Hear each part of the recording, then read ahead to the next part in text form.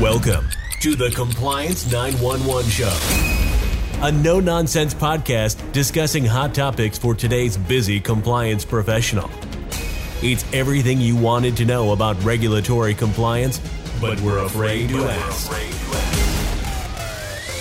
And now, here are your hosts, Dean Stockford of M&M Consulting and Len Suzio of GeoData Vision.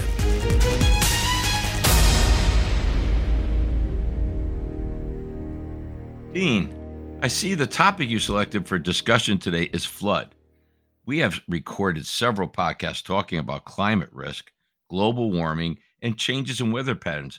So this topic appears pretty timely to me. Correct, Len. We've discussed many climate-related risks. However, flood events have resulted in significant losses to individuals and a renewed commitment from regulators with respect to compliance. Oh boy, anytime I hear a quote, renewed commitment from regulators, my antennae go up, Dean. Please expand for our audience if you can and hold back the laughter. Yeah, well, we'll do. Yeah, my antenna goes up too. I agree. Let me first start off by saying, flood provisions are not new. They certainly have been around for a while, though we've seen different versions of it. But they're not overly complicated. It touches in different areas in the loan process. So I think that's part of where some of the problems may exist. But strong controls are critical.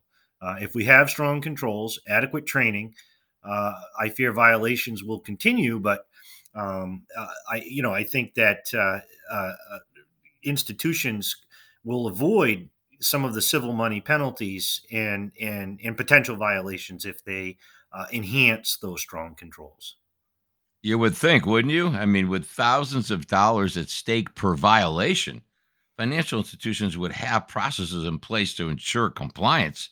Yeah. What do you say? Well, yeah. I mean, I agree, and I think for the most part, I have to say, financial institutions have done a pretty good job overall. But we do continue to identify violations when we perform audit testing, and with the NFIP, lapsing and then continuously extended. Not to mention the recent amendments that provide an option for financial institutions to accept private insurance policies. We continue to see flood violations surging. Wow. So for our audience, Dean, can you expand on what some of the issues are that you're observing? Yeah, that's a great question, and I certainly will. But I think it's important that I first give you that kind of 30,000-foot view of what the compliance expectations are.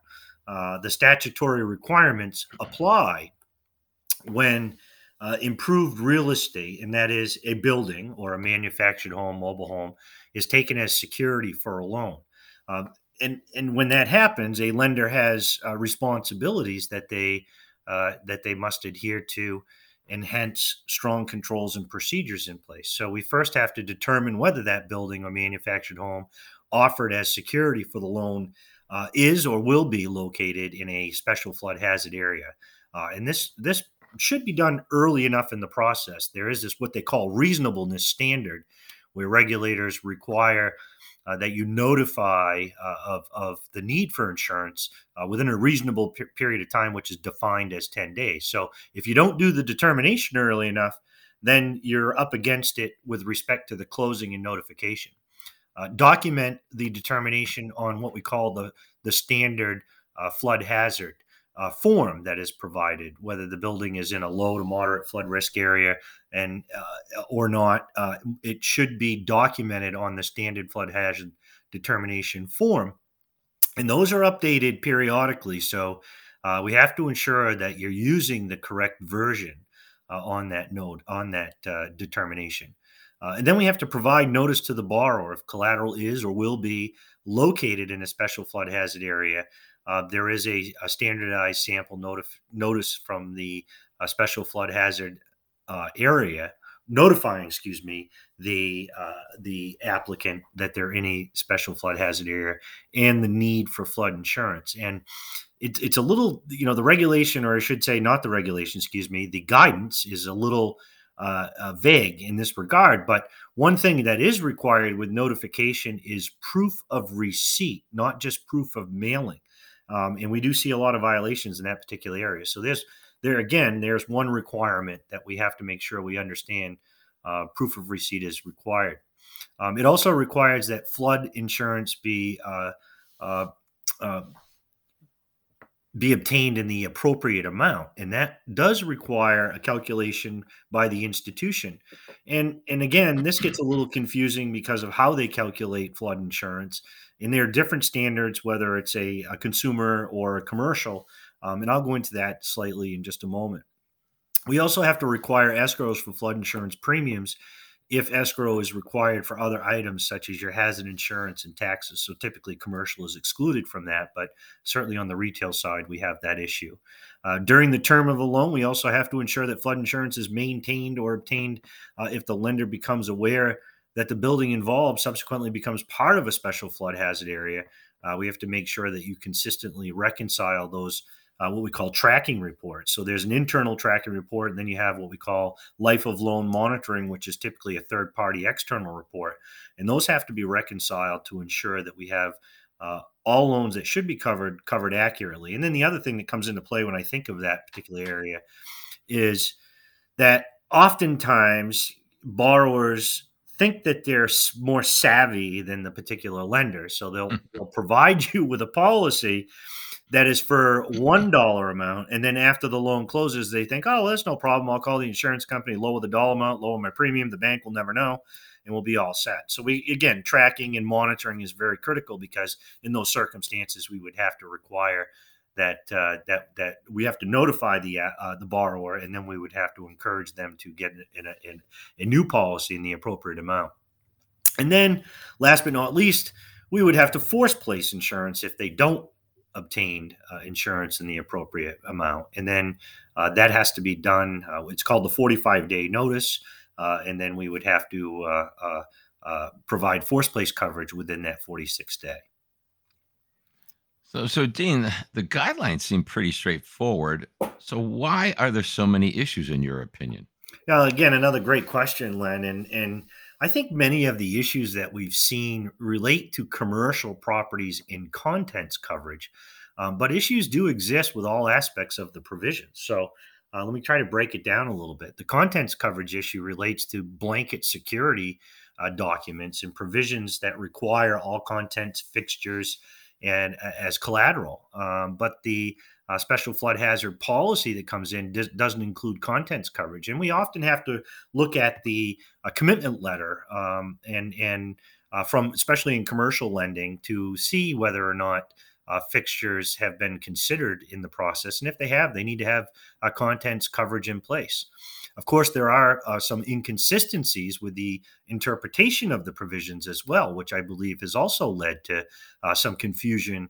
But the bottom line is, if you take contents as collateral or have blanket provisions in your security agreement related to contents, you need to have coverage in place, and you need to do an analysis to figure out how much or try to value those contents so we know that we have insurance in the appropriate amount. In addition, we've seen many issues with notification, as I was just talking about, for the need for coverage. The rules do require, as I indicated just a minute ago, proof of receipt, not proof of mailing. So financial institutions need to ensure that they can support compliance with these provisions. Sending notice, return receipt requested clearly documents when someone received it, regardless of when they signed the notice. And then, of course, there are other issues as well. But there's just one other thing I wanted to add here to the notification. You know, there is a standard form that we notify them of the need for flood insurance. But what institutions also have to make sure of is that they notify them of the amount of insurance that the institution is requiring. Oftentimes, you'll find a borrower goes out and obtains insurance greater than the amount that is required. Well, if you didn't tell them how much is required, then that can result in a violation, because it looks like the institution's requiring a greater amount of insurance than is technically required. So there again, you got to be kind of careful. Some of the other issues that we've seen: inadequate coverage, the concept of what we call insurable value. I think when we first got started, many institutions went out and said, okay, let's just take the appraisal, which is market value, subtract the land, and boom, here we are with the replacement cost value, and we're all good to go. Well, that's not necessarily the case. And replacement cost value is required under the consumer or retail side actual cash value on the commercial side. And then they came up with the concept of what we call insurable value, which means, okay, one way may not be sufficient. You have to go to a myriad of resources in order to make that determination of what really is the insurable value of the property. How did you document it? And then notify them accordingly. Of course, notice, not including the amount of required coverage, as I just alluded to, is an issue. Zone discrepancies. So we have a determination done. All of a sudden, our policy comes in and we don't match the zone coverage. So, for example, all of a sudden I get a determination that says I'm in zone AE, and then we get a policy that comes in and says we're in zone X. Well, that is a issue because that would imply that we perhaps don't have sufficient coverage. So the zones have to match. Closing a new loan under forced place policy, that is prohibited. Matter of fact, I did an audit just the other day, and I saw that as a particular finding. That is a major finding. You cannot take a forced place of policy at the time of closing. That is inadequate for purposes of flood insurance. Not forced placing insurance on the 46th day. We've seen that raised as an issue. We notify them that we're going to force place insurance within the 45-day notice and tell them that we will force place immediately on the 46th day. If you tell somebody you're going to do that, boy, you better do it. And the regulators are onto it. So we've got to make sure that we're doing that. And then, of course, I talked about it before, which is called life of loan monitoring by our third-party provider. We have to reconcile those tracking reports. When a loan pays off, we have to notify the provider that we no longer need life of loan monitoring, because we reconcile those reports and look at it to determine whether it's still needed. These are some of the primary issues that we've seen, and these issues are identified in exams. So you can expect that the regulators will get your attention, certainly, if they're identifying them with civil money penalties. Well, I totally agree with you. This is one thing you don't want the regulators to be finding when they show up and look at your documentation. There's a lot of issues here. And again, this has serious implications for banks. So why do you think this continues to be such a problem, especially given how long provisions have been in place for mandatory purchase of flood coverage? Yeah, I'm glad you asked that too. You know, it does often come up. I mean, to start, I believe the lack of regulation and then inconsistency amongst regulators in interpreting the guidelines has contributed to a bulk of the issues that relate to weak controls internally. Lack of training, obviously, is an issue specific to what what the job is and what is required relative to flood. Multiple people involved in the process and a lack of appropriate oversight. So again, I indicated it touches on multiple areas. You got the loan officer involved, typically the loan processor involved, typically in the process. So, all of those things from, again, the loan officer process, making the determination, calculating the appropriate amount of flood insurance, providing the notification. Those are all things that are done in the processing of that particular loan. But then, once those initial steps are complete, it flips. It goes to the back office function, such as loan servicing and compliance monitoring.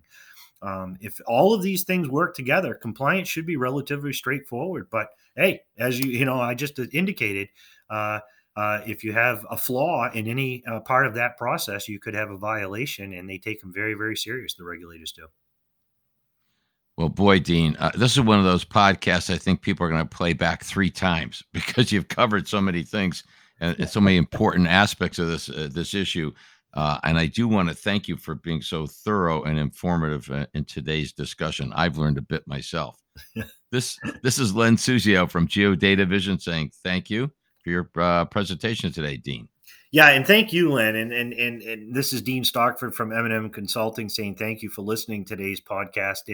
And me kind of stuttering through it a little bit today. I just get really excited when I start talking about flood because it's something that I think is relatively straightforward and easy to comply with. We just have to make sure that we have appropriate controls in place to ensure compliance. So again, thank you for listening today. Please let us know of any additional topics you'd like to hear in the future. Thanks for listening to the Compliance 911 Show. If you like the podcast, be sure to subscribe so you don't miss an episode. While you're at it, please give us a like and review to help others find the show. As always, links are in the show notes, and you can always find us online at compliance911show.com. Follow M&M Consulting and GeoData Vision on LinkedIn for all the latest news and information on compliance hot topics.